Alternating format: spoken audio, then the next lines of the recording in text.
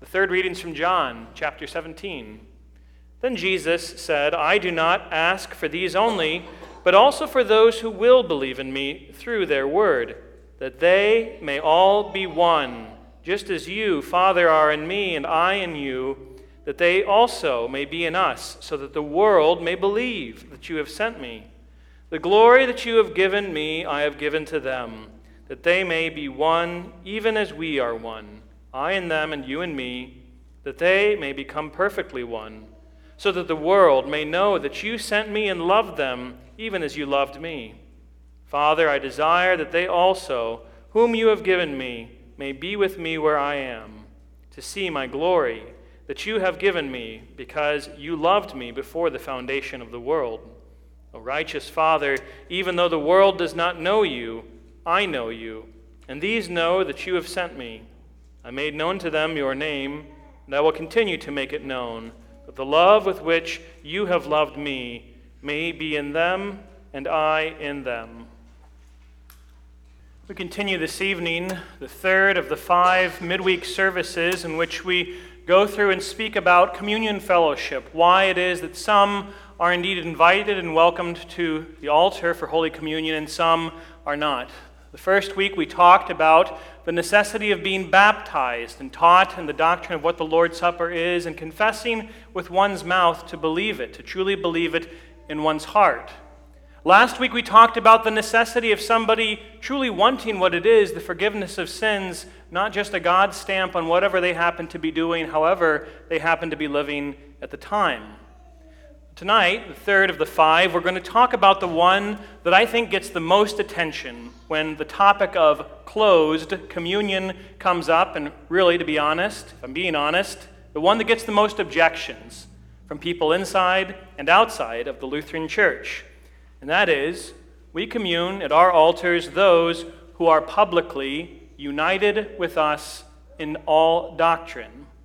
That is, we commune people who, in addition to the things we have treated previously on these Wednesday nights, we commune people who are members of our congregation and fellowship of congregations.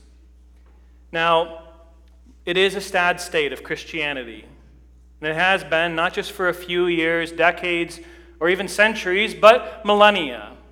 The body of Christ is divided. See, Jesus prayed, and we heard his prayer, his high priestly prayer from John in the third lesson. He prayed to the Father that his followers may all be one, just as he and the Father are one. And yet we, his followers, his church, the bride of Christ, are indeed not one.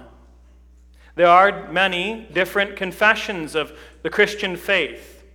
Many different statements of what it truly is and means to be a believing Christian. And there's a lot of overlap between them. A lot of ground that is covered that is the same. A lot of points where all of us nod in agreement, but there's also a lot that's contradictory. It disagrees one confession with another. And you cannot reconcile these things.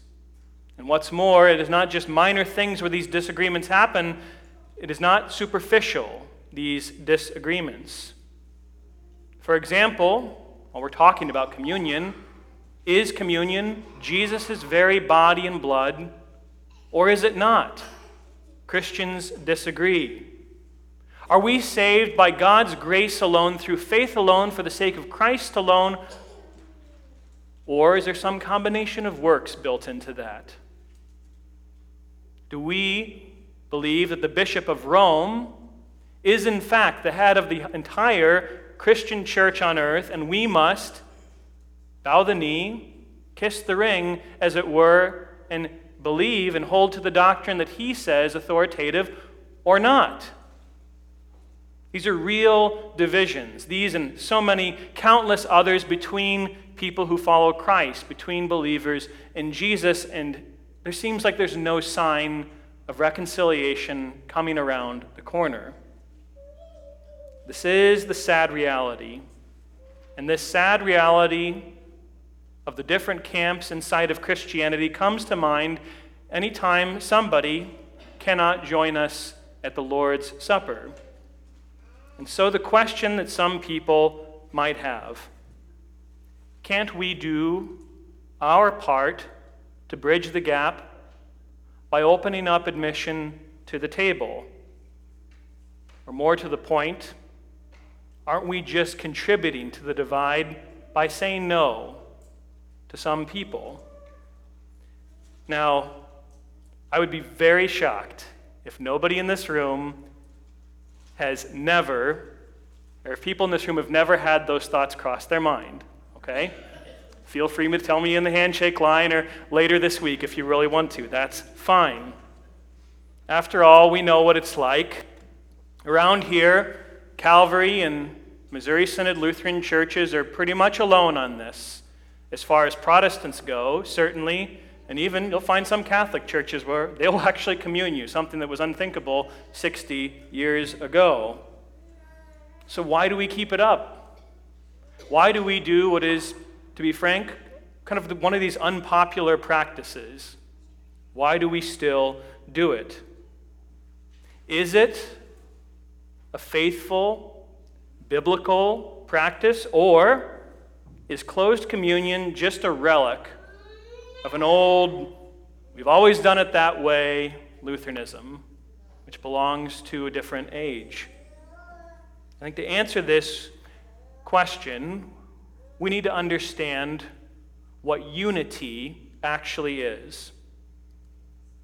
See, when Jesus prayed, as was told to us by John in his gospel, when he prayed that the church be one, he was praying that the church, the believers of all generations, would be unified together. That is, he didn't want his followers to be divided. That's an understandable prayer, isn't it? It's one of those things that makes perfect sense when you hear it. We know Jesus said elsewhere, and probably more people know it as an Abraham Lincoln quote, but he said it first, "A house divided cannot stand." Indeed, we are stronger together. A cord made of several, or a rope made of several cords is much stronger than each of those cords individually holding something by itself. And if there is one God, and if his word is true, it stands to reason that there are not multiple truths and multiple confessions and churches with equal standing. That is to say, there is one church. And that one church of Jesus Christ ought to be united together, unified. Hence the desire, hence the prayer on our Lord's part. But the thing is, many people think that the essence of unity is being outwardly joined together, outwardly, visibly united. But being united is only a facade. It's only something that's illusionary if unity in doctrine does not exist, unity in teaching and confession. To be outwardly united where that doesn't happen, where you're on the same page with what you believe, is just the appearance of unity when there is no true unity. And if and when Christians decide to go down that route, decide to have that, well, there are three bad effects that you can see time and again, and many of us found our way here to the Missouri Synod because we saw those effects, and we wanted to find a place where they actually drew lines and kept them. Number one, that sort of thinking denies the clarity of God's word by implying that God's word can indeed lead to multiple contradictory ends. Where one person can say it means this over here, and he's right, and another person can say this over here, which is the opposite, but he's also right. That's what that outward unity without the inward unity implicitly says is the case. In the second place, when we seek only the outward unity and not the inward unity, it shows that we are actually, in that moment, despairing, giving up, of ever actually coming to agreement with our fellow Christians, reconciling the differences, getting straightened it out, whether they admit they're wrong or even we admit that we were wrong. It's sidestepping, resolving, truly resolving the issues. It's kind of like, an example of a couple, a married couple who they are at each other's throats when nobody else is around, always fighting, but whenever they're out in public, big grins and smiles and hi, how you doings, and just trying to let everybody know that everything's fine when in fact it is not fine. But third, I'd say, and worst of all of the three effects of doing church fellowship this way, is that this gives a tacit, implicit endorsing of false doctrine, false teaching in Christ's holy church. We all learned in the second commandment that one of the ways that we can and do misuse God's holy name is when we lie or deceive by it. Okay, it's not just saying, I swear to God, when you're calling down his name upon to witness to truth of something you're saying, which we really shouldn't do. But it's when somebody gets up and says, thus saith the Lord, after something which is not true. Whether it be, it's not really Jesus' body and blood. Whether it be, there are more than one ways to heaven, but through Jesus Christ alone.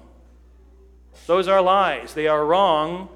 And to have fellowship openly with people that teach them and believe them is to partake in them, sanction, and even implicitly endorse them ourselves.